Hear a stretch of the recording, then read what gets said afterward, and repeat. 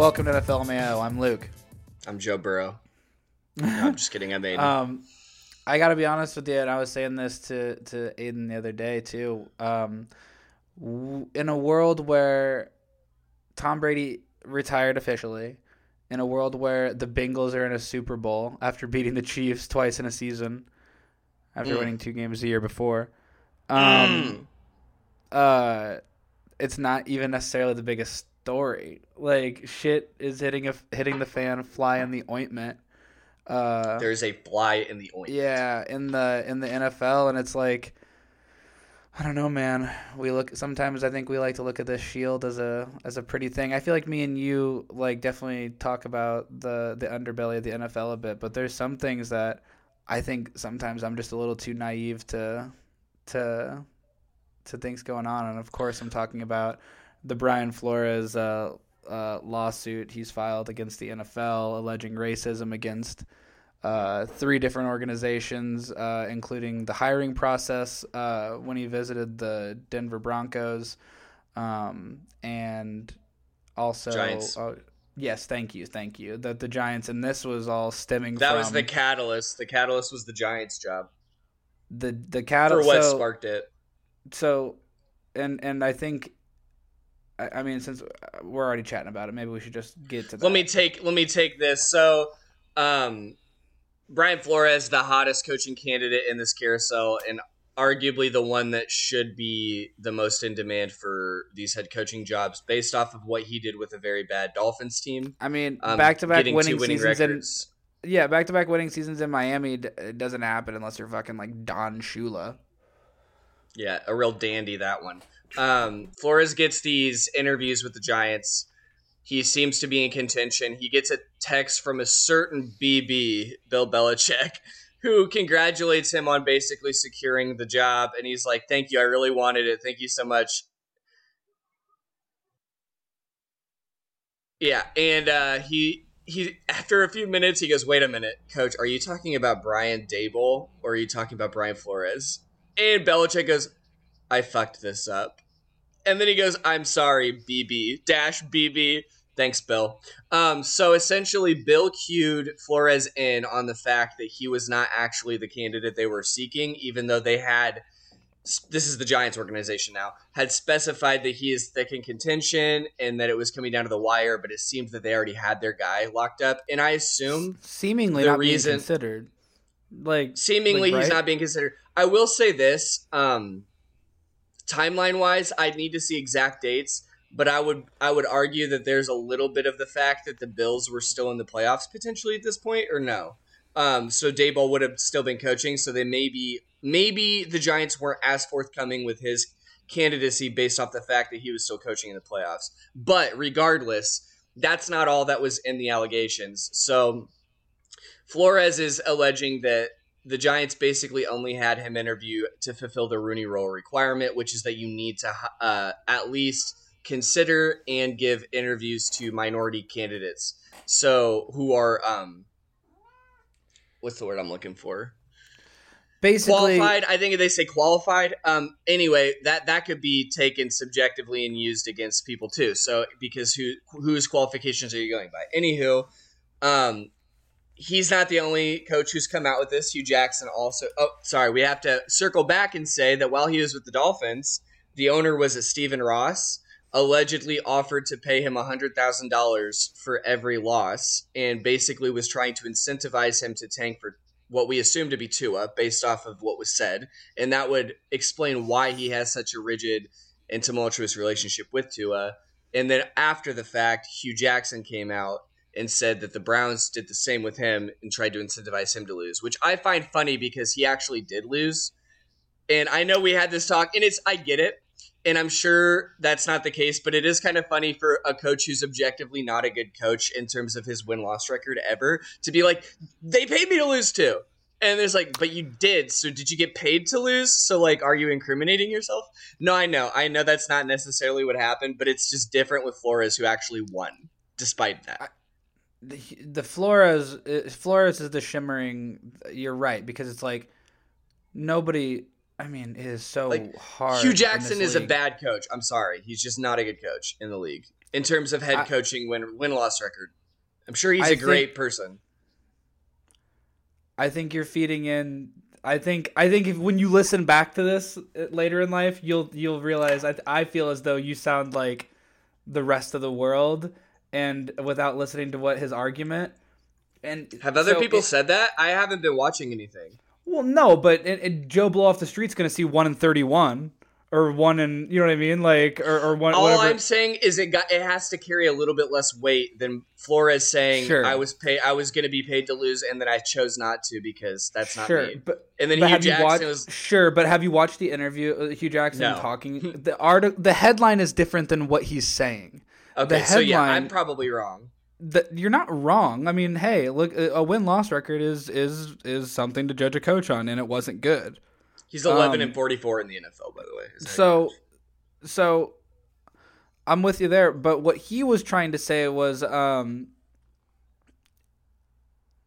trying to word it the right way. So basically, when he was head coach of the Browns, they gave him he explained that they laid out a 4-year plan. And the first 2 years, he said very adamantly, didn't say anything about wins or losses. Like it said things like goals like have the youngest team in the NFL and like all this stuff. Like basically like we're gonna lose to get draft picks. Like read between the lines. Like the guy's just staring at him. I swear to God. And so he said he brought it up. They're like, well, did you say anything? He's like, yes. Like I brought up concerns about it multiple times. It's like it doesn't even talk about winning and losing. Like I'm not here to like have the youngest roster. Like you know what I mean? Like it's just like so stuff like that.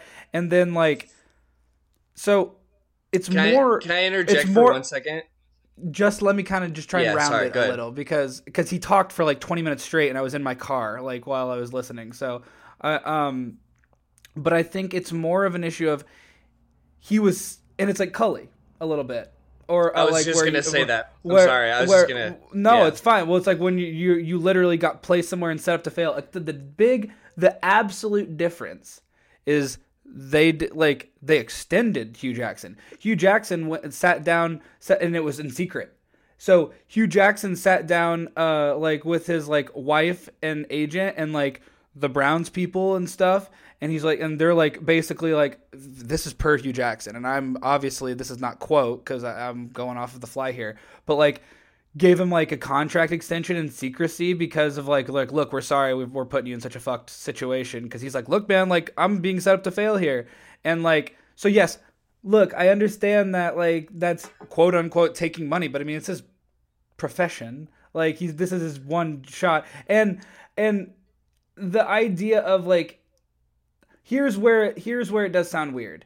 Is he said that he looked at his money at the end of like a season and he'd be like, "What is this?" And they're like, "Oh, well, that's like essentially like a bonus for like the games lost or something." Like, and you know, now Hugh Jackson's at Grambling State. I'm sorry, I didn't even know that, and that makes it a little bit more backing my case. But I totally get where you're coming from. Well, that's the one thing. He set out to lose. He said I'm trying really hard to win, and they're like, so between the lines, listeners, that he's not going to say on ESPN. A way smarter way of trying to incentivize a coach to tank.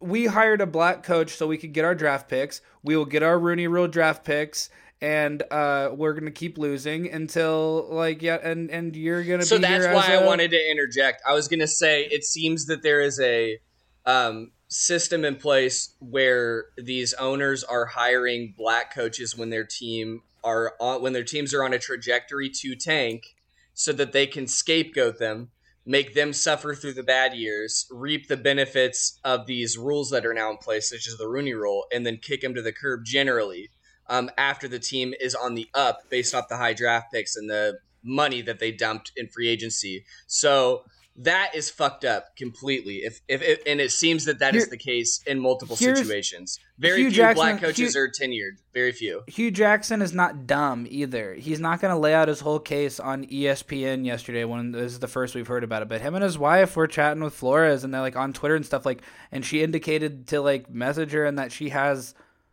documented like proof, like written things that like will support his case. Like the Browns did have this guy lose. The Dolphins are fucking this guy over. The Broncos, John Elway and the fucking Broncos have you ever been to a job interview where the interviewers are late? Like No. That I mean, I've never And, that alone and drunk and hungover apparently. Well, and in a job where contracts are worth millions of dollars. Like this is an organization. So they like per Flores' story, it sure sounds like the Broncos were just checking a box and didn't give a fuck about him. And they're like, no, we took very seriously, and it was a 2-hour interview. And like the Giants are like, no, we came down to the 11th hour. But I don't know how you came down to the 11th hour with Brian Daboll if Bill Belichick knew 3 days before fucking dude was supposed to interview. And also broke the case. And it's crazy because they both are little Belichick underlings, but it's like, how many Bills does he have in his phone, man? Or Brian's, I should say. Like Brian Flores, Brian Daboll. What a fucking idiot! Like, do you just have a bunch of Brians and no last names? Like, it's so weird, man. It's so weird, and I can't imagine. Why'd you feel the need to text him anyway? Well, to congratulate him, I guess. But if you're gonna do that and you're gonna break the NFL in half in doing so, maybe you should just not text anybody congratulations. Well, I think he maybe didn't know that going forward. But I think maybe the thing is there's a lot going on in the NFL that is well known to everybody except us. So it is thin ice. This entire NFL facade is on thin ice. It's a very thin veneer. I'm sitting there. I'm driving yesterday, listening to Hugh Jackson come on live on SportsCenter out of nowhere, and he's there talking for like 15 straight minutes, and I'm sitting there thinking like, this guy better hide. Like the stuff that he said. Like I'm like scared a little. Like I don't trust the NFL to act swiftly, and I don't trust so much. I mean, we'll go down that road. But listen. Right. Let me just say this one thing. So, I lost it. Go ahead. I'll talk, and you try to think and see if you can come back to that thought. I'll just say this. I wonder. Okay, go ahead. The NFL, to be able to respond to Brian Flores' comments. Within 2 hours. Within 2 hours, to say it's patently false, to say his claims are unfounded. Max Kellerman had an amazing quote yesterday. It's like, the NFL takes 2 years to investigate a nosebleed. Like, the fucking NFL, like, people are saying the NFL took longer to investigate deflated footballs than to investigate Brian Flores' class action lawsuit, like alleging racism in the NFL. Like, they don't want this, and you can put stop hate on your helmets and make everybody think you're being cool. But I said it on the show then that like they're not dumb, they're organization. They're gonna go with the flow of the world, and that's nice. But behind closed doors, the NFL and the Shield might be a very different thing. Look, we've spoken ad nauseum about the fact that the NFL is over 70% African American in terms of player base, and yet the proportion of African American coaches or any kind of coordinators or GMs or any of the sort in the offices of these teams, and especially ownership, it's not present. And it doesn't make any sense because white people do not have a monopoly on football minds. It's just patently false. We do not have a monopoly on foresight and football thought. Okay? Generally, football players make very good coaches, like that's just traditionally what happens. Someone who's played the game. So why the fuck is the player base so proportionally African American and they're not getting a chance? So the NFL tries to implement changes, just like our country has implemented changes through the laws to try to fucking help people who are underserved, and then they're fucking run into the ground and taken advantage of, like as so. So I'm glad that the news broke. I wonder how the NFL will handle it. Probably not well. I would assume that Brian Flores doesn't get a job in this cycle, and maybe even going forward. And he's going to be the sacrificial lamb for this whole cause. That's what's going to happen, in my opinion. Well, it's very likely that he's very likely he never gets hired again. He's a great coach, so it's very likely that this is the hill he dies on. But you know what? For a coach that's as talented as he is, to do it is something. I mean, like, you can sit there and play ball and think about the fact that, like, all right, I can get hired again and I'll just keep getting my gig, and this is about, I have a life to live. But there's something a great deal, like, more difficult to be like, instead of making my nut and absolutely getting hired for one of these head coaching gigs and, continuing to take care of my family. He's a young dude. He's a young head coach and obviously very talented. To put that on the line, he's not dumb. Like, he knows that's probably gone now. That's like a sacrifice. Like, how many owners and organizations want to touch this guy when it's probably, for the most part, a boys club who sides with the opposite. I mean, that's one thing for Brian Flores. Okay, I'm going to preface this by saying this is completely a joke. Brian Flores, that's a lot for him to do, but like Hugh Jackson to come out and say this stuff, knowing how massively rich he is based off of his incentives for the over 30 losses he had in 2 seasons. Like, he doesn't need the money or the record. He's sitting pretty on the sideline. He's rich. Hugh Jackson was put into a bad situation and is now working hard to shine lights on HBCUs as the head coach of Grambling State. Hugh Jackson's a good man. That's awesome. And they had the first HBCU combine. So, which is fucking awesome. You easy to kick a Browns head coach when they're down. There's lots of them. I give Hugh I'll say it again. I think Hugh Jackson's probably an amazing person and a great guy and a great coach in terms of player friendly coaching style and all of that. I just think, just broad sweeping terms, I've never seen him do anything good coaching ever in the NFL. I've never heard of him doing well, but we can move on. And I'm just joking around a little bit. Obviously, I'm happy we came out thank you for coming out. Well, I wasn't the plan. You took those reins, but I'm glad we did too. And it's the most important present story right now. Hugh Jackson, thank you for coming out and saying these things. And I hope that other coaches are empowered to get their truth out. It's very likely he's going to be, it immediately drew comparisons to Kaepernick. And I hate to, I don't know if the comparison is, it's not 1-to-1, but like it's not 1-to-1. This is what I was going to say. So the Me Too movement came out and it empowered a lot of people to come out and say these things because they felt backed. And I wonder what could potentially happen from this in terms of not even just African-American coaches, but other coaches coming out against organizations that tried to get them to tank because now they feel like they have some backing. Well, let me tell you this, like the landscape of the league is shaken. Was that okay to say, now. By the way? I don't know if that's like okay to even mention, but I do see there could be potential comparisons in terms of like people coming out to feel empowered to speak their truth. No, it's absolutely. It's the same deal as like, when Kaepernick knelt, then other people realized they could do it too. You know what I mean? Like with Flores coming out a day later, you have Hugh Jackson being like, I was put in a difficult situation and felt as though I couldn't say anything because I'm a black man in a situation that black men rarely get. So do I shut up and play ball because I'm being afforded such a nice thing that other black people aren't? Or do I put my life and career on the line and become the sacrificial lamb? And that's the difference between Kaepernick being studied in textbooks and not fucking Guinness books. You know what I'm saying? Like, and Flores, hopefully this starts. Thank you. Yeah, I'm a writer.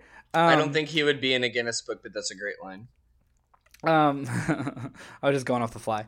But that's the thing. And it's like, maybe sitting here post everything that's happened in the world with race and stuff. Thanks. With race and stuff. Maybe Brian Flores does get a gig. Like maybe not only does it start like, we can't say what the world's going to be, but the cynic in me is got a feeling that, dude, the Seneca Wallace in me is saying that the Seneca Wallace in me is a baller. Yeah. Okay. Let's move on from these stories. I do want to quickly ask you this RG3 question. kept trying to do this thing yesterday, comparing it. I won't interrupt you again. I wanted to tell you. Podcast, so go ahead. He did it on the first show he was on, and then he tried to do the same bit a second time, where he was trying to compare hiring a black coach to wearing a mask. And he's like, it's like the people that don't want to wear a mask. It could be the best thing for you. It can keep you safe. Like, yada, talking about, like, hiring a black coach, and I'm like, RG3, that I don't know if that one works, man. And then he did it again on the next like, show. It was really funny. I will ask you this. As someone who has routinely commented on tanking in the NFL and how I think that is absolutely a thing that happens, and you have consistently said that can't happen, that's not what happens, it does happen, and now we know. And it's another very thing, unfortunate. Yeah. Fuck, I don't even know where to go with that because, like, if my I was in charge, my eyes are I getting wouldn't open. want I'm to such a tank. naive fuck. You know what I mean? Like, I don't want to tank, but these are organizations, so You also it made a is a comment the business. other day where you said college football wasn't real, and I want to say live on air, the NFL I literally know. pays their coaches to not win games. So don't ever talk to me about Well, how college football's not real when it's I love more college football. real I than the NFL 100%. I love college football. Just the consequences aren't as big for me, so I enjoy the NFL more for that. But here's what's up. Yeah, not only does it happen, but like, look, we all had a nice parade for Sean Payton last week, but I'll never forget that Sean Payton's team paid players and was proven to do so to hurt Greg other Williams, players. my least favorite Like- coach in the like- NFL history. I hate Greg Williams. including my Vikes in the NFC Championship. Like, I'll never forget about that. So like, and he came right back in the league and coach, and probably will again. So you know, dirty shit goes on and shady shit, but that was over a decade ago. You gotta like, and this to be happening in light of just the climate we've been in socially the past couple of years is I agree. It's good and bad. When you post this, will you put a little timestamp for when we talk about the games? Just because we opened with like a huge long, just in case if any potential viewer wants to listen just to the game breakdowns, because this is a lot of heaviness. I'll say quickly, head coaches and GMs, we're going to talk a lot more about team building and stuff like that in the offseason when there's not in-season content to discuss, and there will likely be more unfolding to these stories, more news. I'll just say, like, quickly, McDaniels to the Raiders, a head coach. Hackett from the Packers to the Broncos. Vikings interviewed Harbaugh. He didn't go to the Vikings. He came back on National Signing Day yesterday. He took an interview, which is fucking really funny. So strange. And we don't have to dwell on all that, but just like cursory over the top, like stuff like that. There's a lot of movement in the league right now. The word is that we're just waiting for the Rams to play the Super Bowl so we can sign their OC. Yeah, and I think that'll happen. He'll be your new hot shot young offensive guy. Dude, okay. So, we need to talk about the games, but Absolutely. I want to lead with the post-game interview of Sean McVay in the night game. Did you stay after the game to watch anything? Dude, Luke, No. I almost recorded it and sent it to you. So, they're interviewing Sean McVay. And I don't remember anything he said other than the fact that he had the mic in his face. He goes, "How about those fans?" to the crowd. And he my God. completely changed his tone. And it was so funny. "How about those fans? Yeah." And then he went back to normal tone. You need to find the clip. It's so funny, Luke. He's so weird. Do it for Joe. No, dude, Luke, you have to find that clip because it's something that you'll lose your mind over. All right. We're in the pocket like Burrow.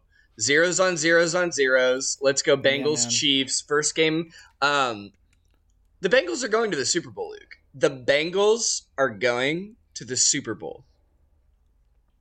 Yeah, I mean, unbelievable. Not something that's happened in our lifetime. So that's always a marvel. Not only that, but it's a team that had 2 wins last year, which is unbelievable. And Yeah, they were the number 1 pick 2 years ago, the number 5 pick last year, and this year, at worst, the number 31 pick. Unprecedented. And real quick, before you go into it, I really, really, really, really, really don't want to hear any shit. And I'm not just saying this about you. I'm saying this about a lot of people, about how the Bengals did it, went from worst to first. It's possible teams could. That's not how it works, dude. This is like a 1 in a million. Like, I've never seen a QB elevate their team in this kind of way when their team is, and we'll talk about it. I'm talking like we've had long conversations about how number 1 picks tend to suck. And this is tied into the tanking philosophy that we discussed in the offseason. And yeah, there's your Paytons. Yeah, there's your other first picks that do well. But to do well coming off of a broken in half leg with the worst offensive line potentially in the league and go from worst to then first in 3 years consecutively, that's not something that's going to be mimicked by other teams. So I know that they're going to talk about how that's like a thing now, and like people love to copy the hot shot team. It's not going to happen because you're not going to find a rookie QB who knows how to do what Joe's doing, which is running the team and learning the defense on the fly as the game progresses, and then fucking shutting them down with ice in your veins and getting the ball where it has to go every time, despite getting your head cocked back on every throw. Nobody's doing that. No young QB. A healthy taste of luck here and there, but he does capitalize on the lucky breaks. What was lucky? Just like the odds of picking Mahomes in overtime and the odds of like getting like I mean it's just like what did I call that? What did I call that Bengals defense, Luke? Opportunistic. They are. No, absolutely. I'm just saying like this has been a very magical season. Here's where I think that's what I want to say is I think it's such a cynical take, man. I think it's such a sour take because I understand where you're coming from. That this is it's just such an amazing like culmination that of basically to draft this team, for everything to fall into place all at the right time, and for a quarterback to be like Joe Burrow is hard to happen. There's not going to be many quarterbacks that are game ready, as pro ready as Joe Burrow. I mean, year 2 looks like year 8. Like, this guy knows what he's doing. He's the best young QB to come into the NFL in recent memory that I can remember, and there are a billion young QBs that come in the NFL who are more talented than him with their athleticism. I'm just gonna say that right now. I was watching all of his fun, cocky comments, and somebody said this is why Tom retired. He's like, the league's in good hands, and I'm like, that's fair. Like I'm into that, you know. And I really like to see this. I hope.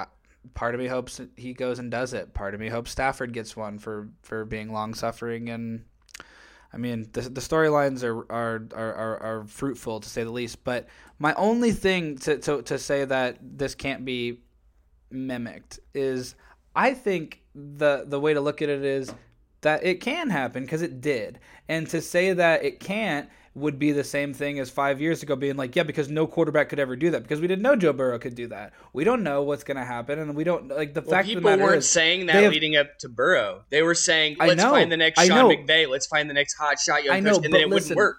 It didn't work for half the teams. The fact of the matter is, a team that was a 2-win organization who hasn't been to the Super Bowl since the 80s, who's never won one, did turn around.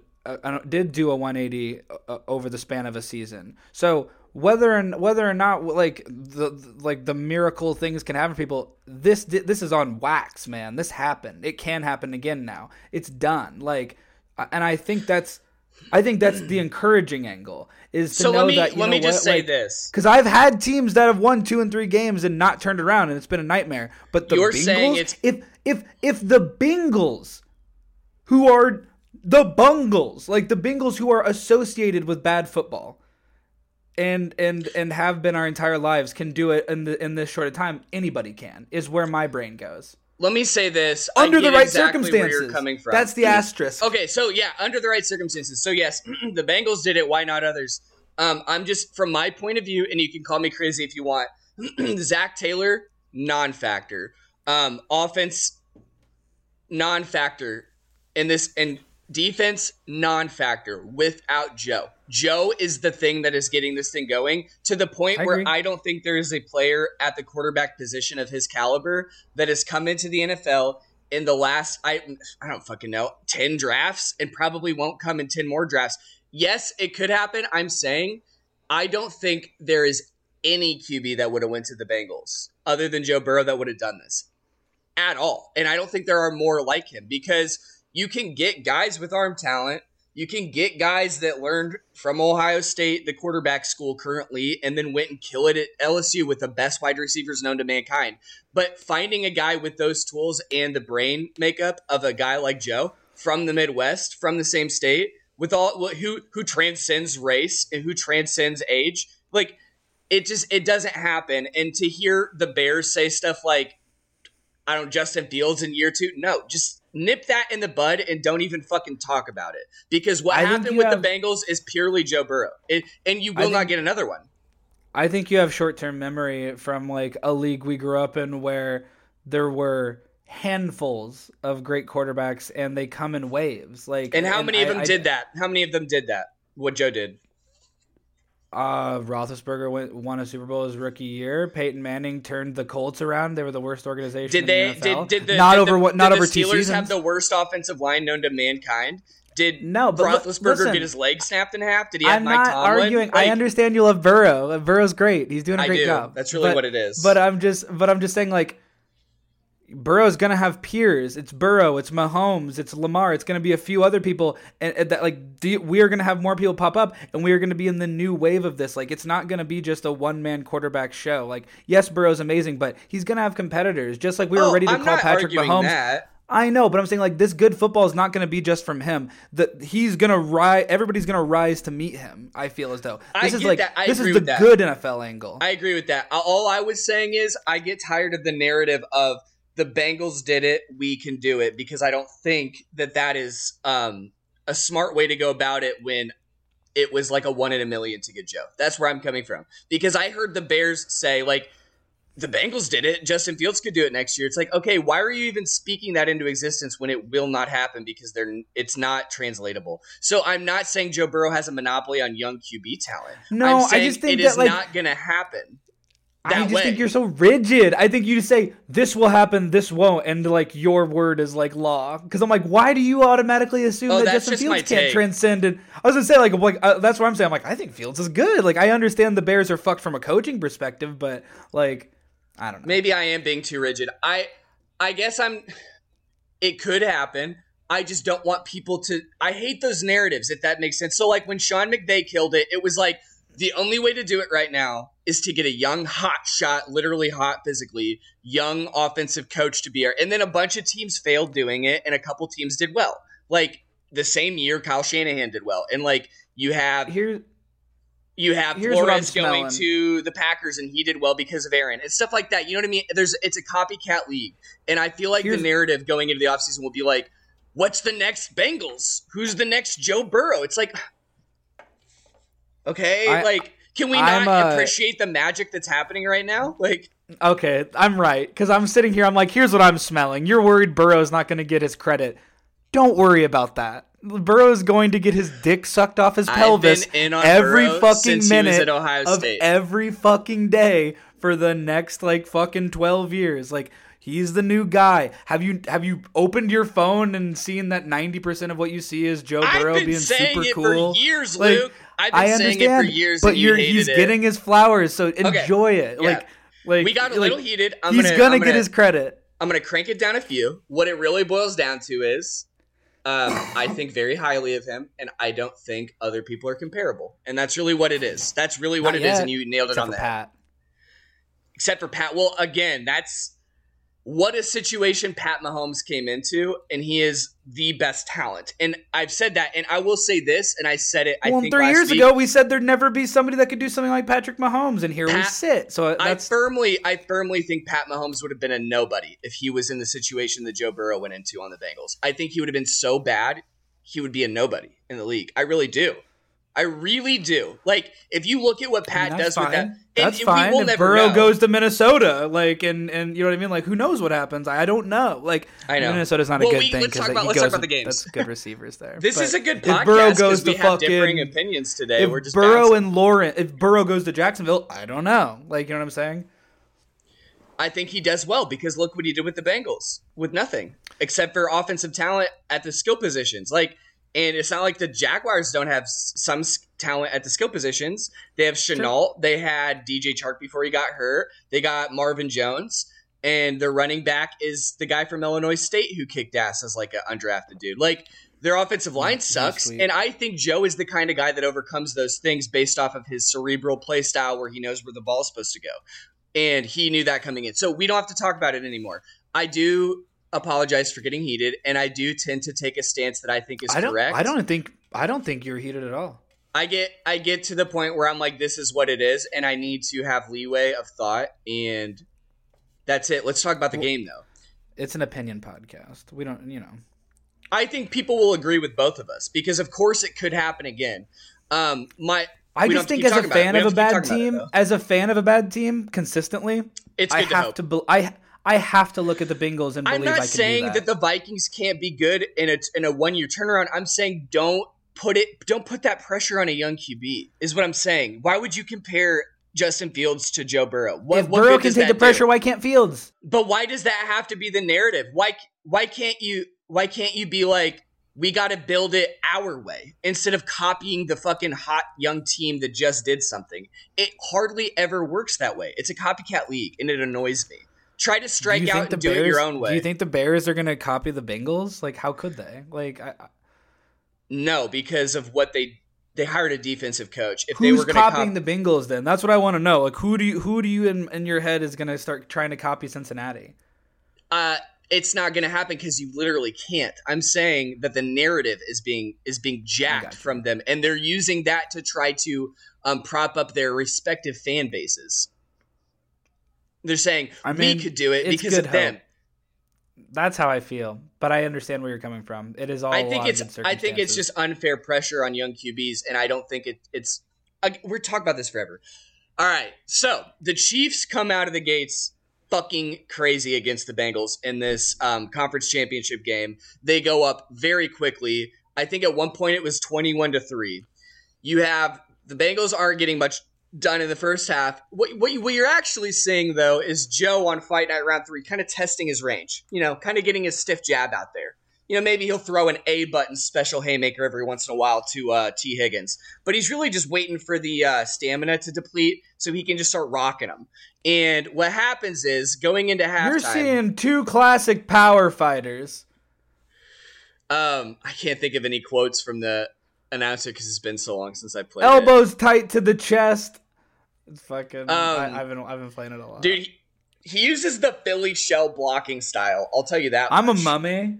Mummy? Okay. Nah, I do traditional. Yeah, I like traditional. So going into halftime, the Chiefs have about a minute on the clock after the Bengals score their first touchdown to Samaje Perine off a screen. And the Bengals chunk it down the field. The Chiefs chunk it down the field. They get a pass interference on Tyreek Hill in the back of the end zone, setting them up with a 1st and 10 with like 15 seconds left going into half. And they somehow, with no timeouts left, throw a swing route into the flats to Tyreek Hill. I assume expecting that he'll beat everyone to the edge because he's a cheetah. And he gets tackled by, I think, Eli Apple and another dude. Clock runs out. No extra points in the half. Not even a field goal. After they were at the 1 yard line with like 15 seconds left. How does that fucking happen? Fucked up to me. Even watching it, that game is probably done if you get a score. I understand the mindset there. Like, look, man, they were scoring at will. I'm gonna literally audience. I went on a hike. I was like, well, Runyon. I was like, and I did. I was like, I'm gonna head on over to Runyon, and it's right outside my door, and the Chiefs are spanking living shit at the Bengals, and how cool is it they made an AFC championship appearance? That's the buck stops here, and this will just tickle your little dick, but you can't do that with Joe Burrow. You just do you remember what I texted? And I think, was it you or was it T that called me out? Because I told Taylor because I was so excited about championship weekend. I was like, I'll go on a hike with you. I don't care. But do you care if maybe I have my phone? Because, but you're up on this fucking hill, so the signal started cutting. So, when the shit starts hitting the fan, and I'll let you get to it, I was like, what is happening? I was texting you, and I was like, okay, tell Luke, me. Of all the seasons, you should know by now that these games start sleepy and end exciting. I know. I've just kind of had enough of it. My Vikings did it, and I was on the wrong side of it. So now I'm like, whatever. So right before the Chiefs failed to score, I texted the group chat and said, you know what? Good for the Bengals for being so ahead of schedule. This has been a great season for them. And then I texted immediately after. I'm like, JK, Bengals are storming back in the second half with Joe. And then they did. And T tried to call me out on it. He's like, didn't you fucking say they're going to lose? I'm like, not really. I did think they'd storm back. You said both to cover your bases. It's a smart bet. Yeah, smart bet. Second half hits. Bengals have momentum.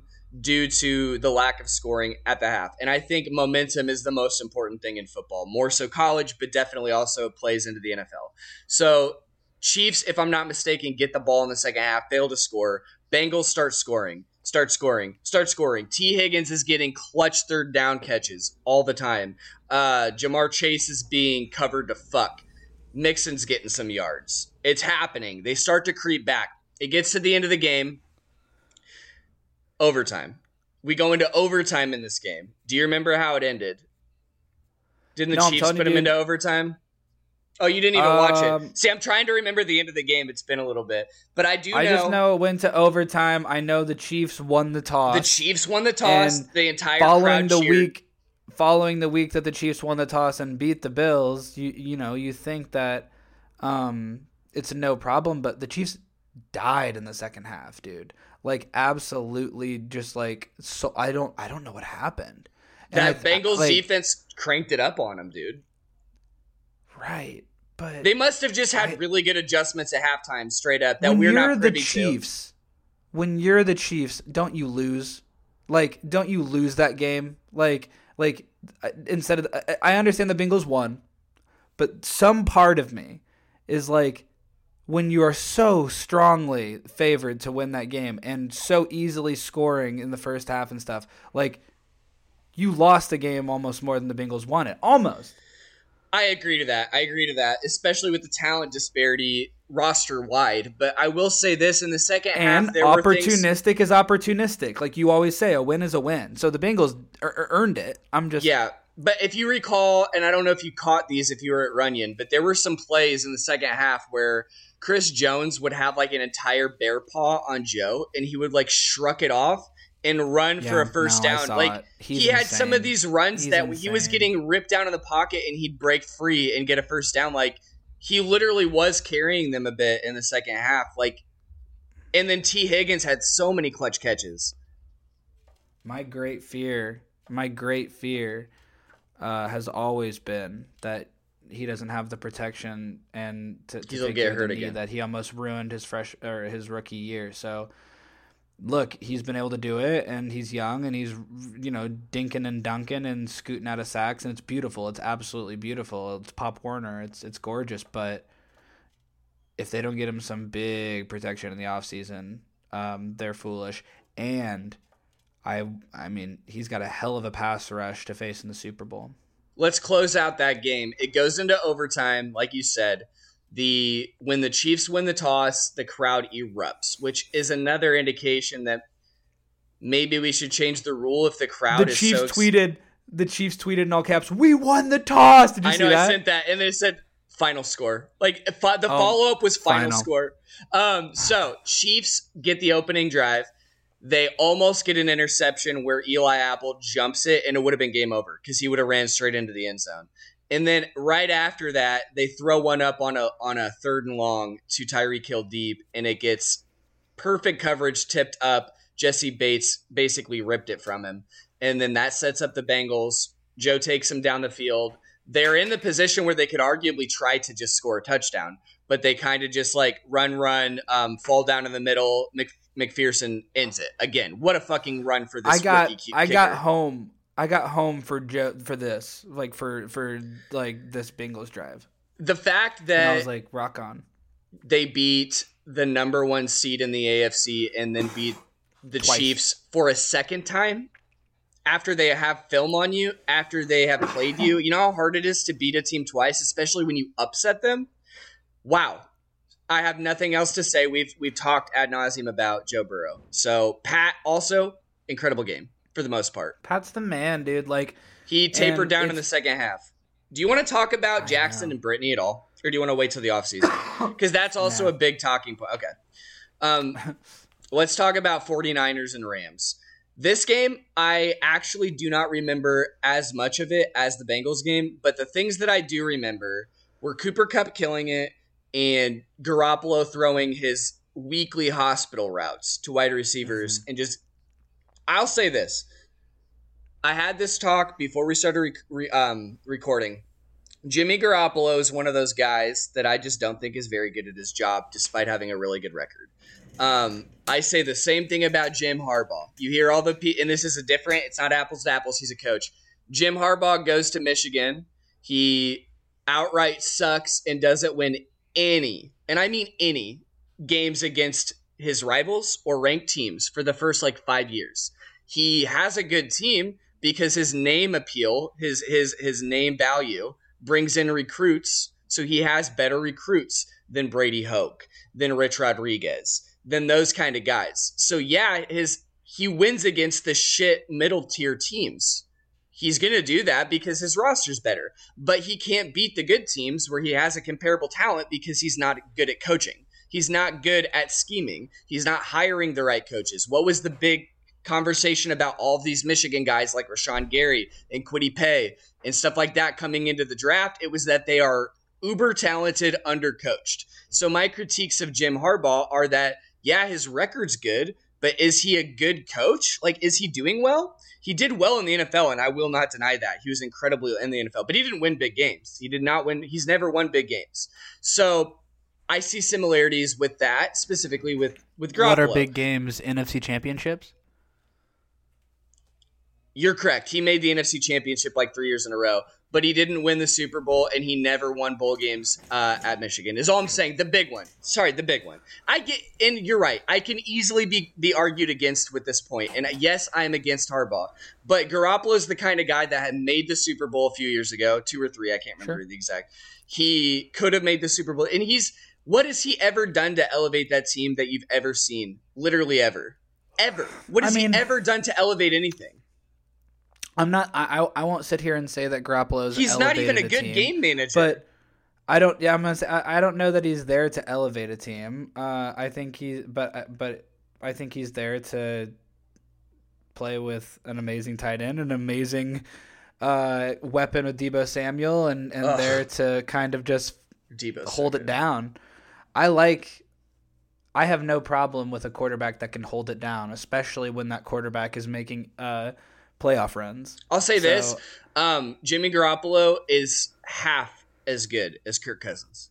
Oh, without a doubt. Kirk is a bad man. If you're going to talk about a really good game manager who also can't really win big games, but a really good game manager, Kirk Cousins. But Garoppolo, I've never seen him elevate his team.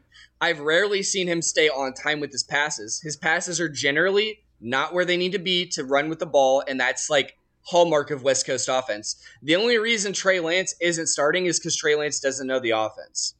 Jimmy Garoppolo throws hospital routes. He could get his guys hurt, and he misses passes all the time. And then Lynch is embracing him in the tunnel afterwards, and then he has this presser the other day, and I have to ask you, have you ever seen a player who's the starting quarterback?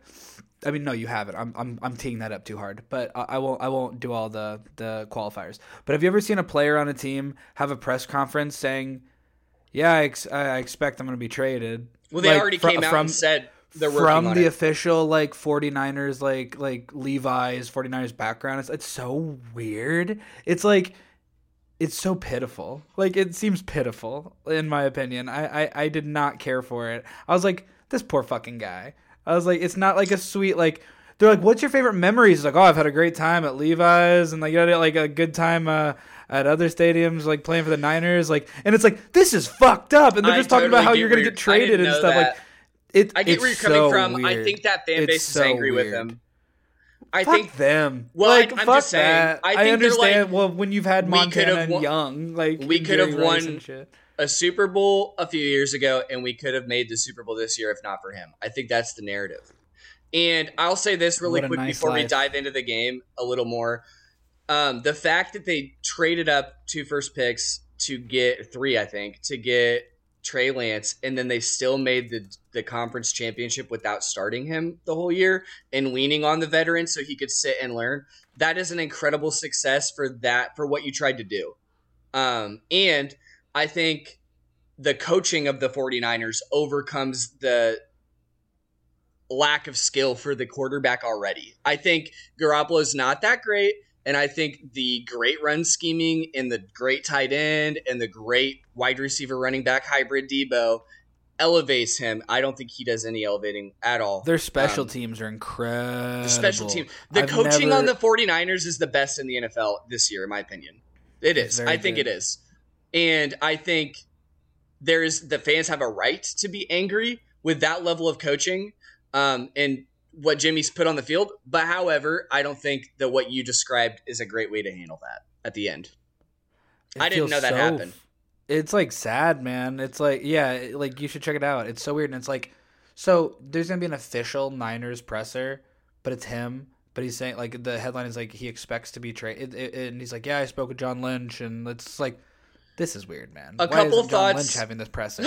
Couple thoughts on the game. The game was the 49ers to win pretty much the whole game until the end. And McVay looked out of his league coaching-wise against Shanahan, who has beaten him 6 times in a row.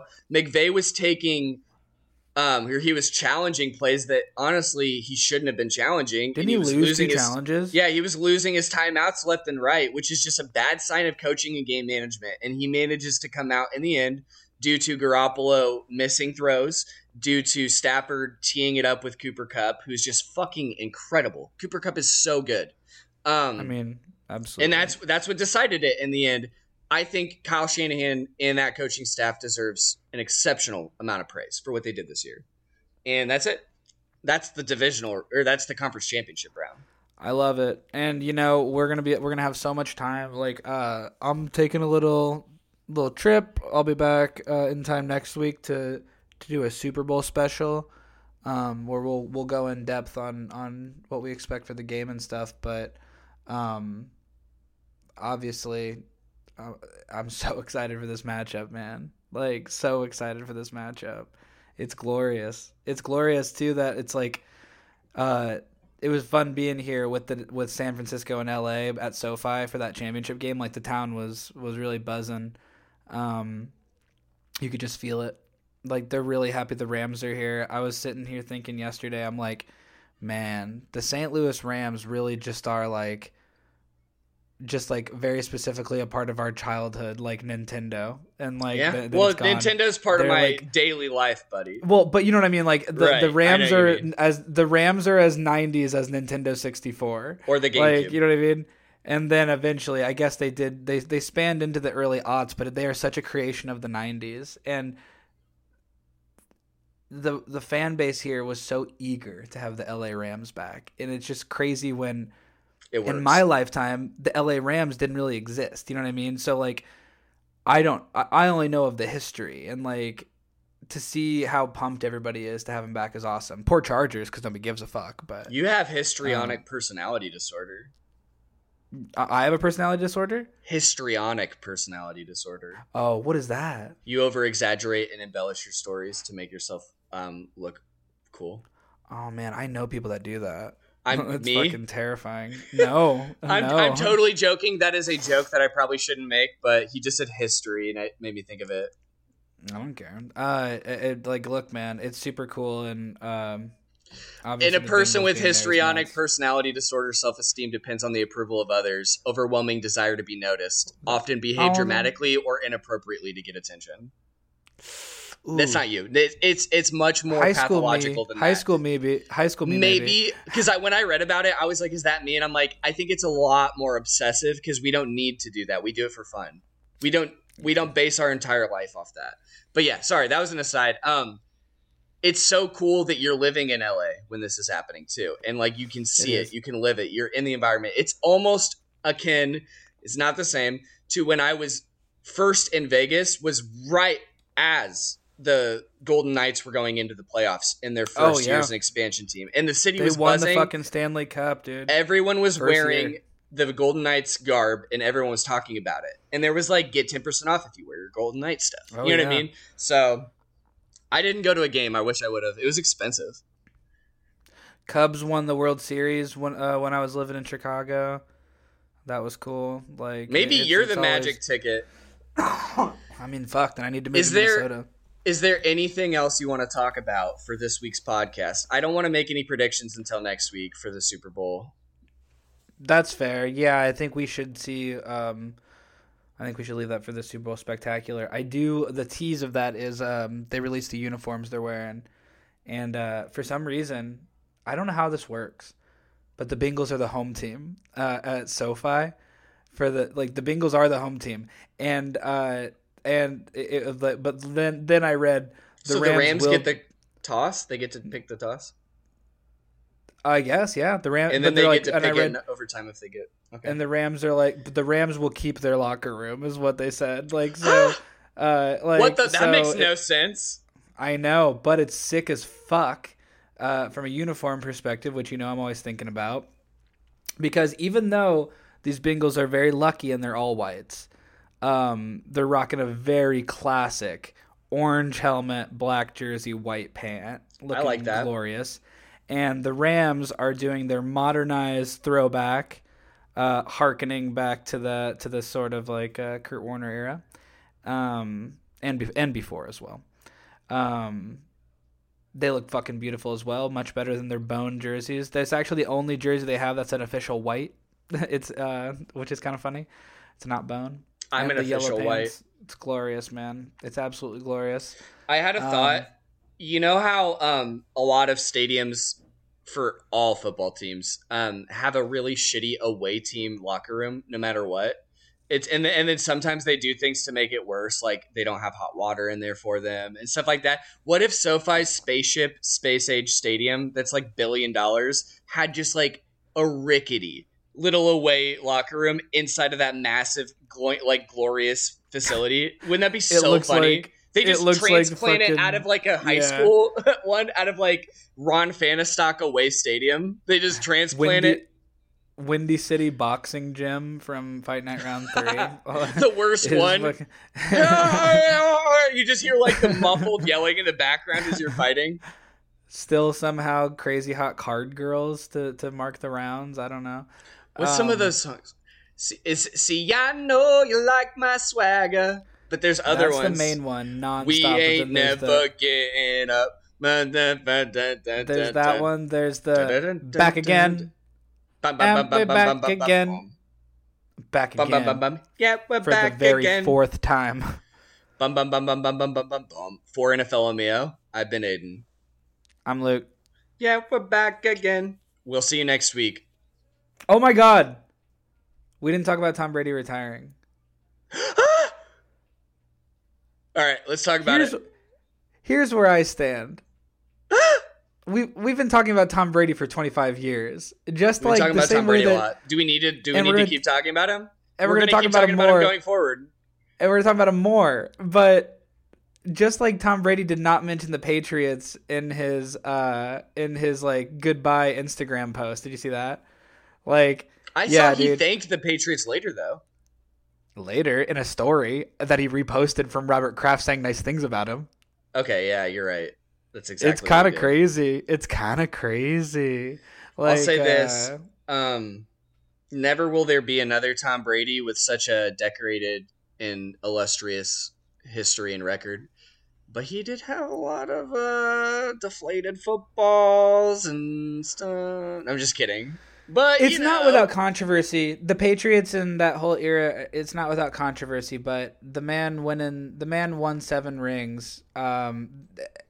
Every record is his for the most part. He might not be. He's not only the best or the greatest football player of all time, but he's one of the greatest athletes of all time. He's probably the greatest single sport, team sport athlete. He's probably the greatest. I know it's hard. It's hard not to say like MJ. It's hard not to. But and we've talked a lot. Rings, we have talked so much about Tom Brady, and that's where I'm at too. It's like we've talked so much about Brady that it doesn't. It's not like we have to sit here and have a Tom Brady special. Just like he retired quietly and didn't do a farewell tour. Like it's just like, look, man, the body of work speaks for itself. Marvelous doesn't cover it. Like it's unprecedented. And for all the love you have for the second-year quarterback in Joe Burrow, yes, he's incredible. For all the love we have for the young quarterback Mahomes, yes, he's incredible. But it is almost unattainable glory that Brady has put on the field, and I don't think 7 rings or the stuff that Brady's done can be touched. I'll It's gonna say be one of those this. things like it's gonna be one of those old timey NFL records that can't Correct. be touched. Like Paul Krause for the Vikings like has like an interception record from like I swear to God from like the '60s, and it won't be touched. Like There are certain things that have happened in the NFL, rule changes and shifting in the NFL that has propped up quarterbacks in passing games and at the expense of defensive players to the extent that it should be easier to replicate that kind of success because Brady was doing it when people were getting clocked on sacks. However, it still won't happen. Still won't happen. that being said, the optimist in me, if Burrow goes out and scores a Super Bowl in his first 2 years and they draft a line, there's no reason to think he couldn't go and win a second. Just like we thought about Mahomes and stuff. Like these kids are here. The future's now, old man. For NFL Mayo, I've been Aiden. I'm Luke. All right, officially goodbye. Yeah, I think we're done now.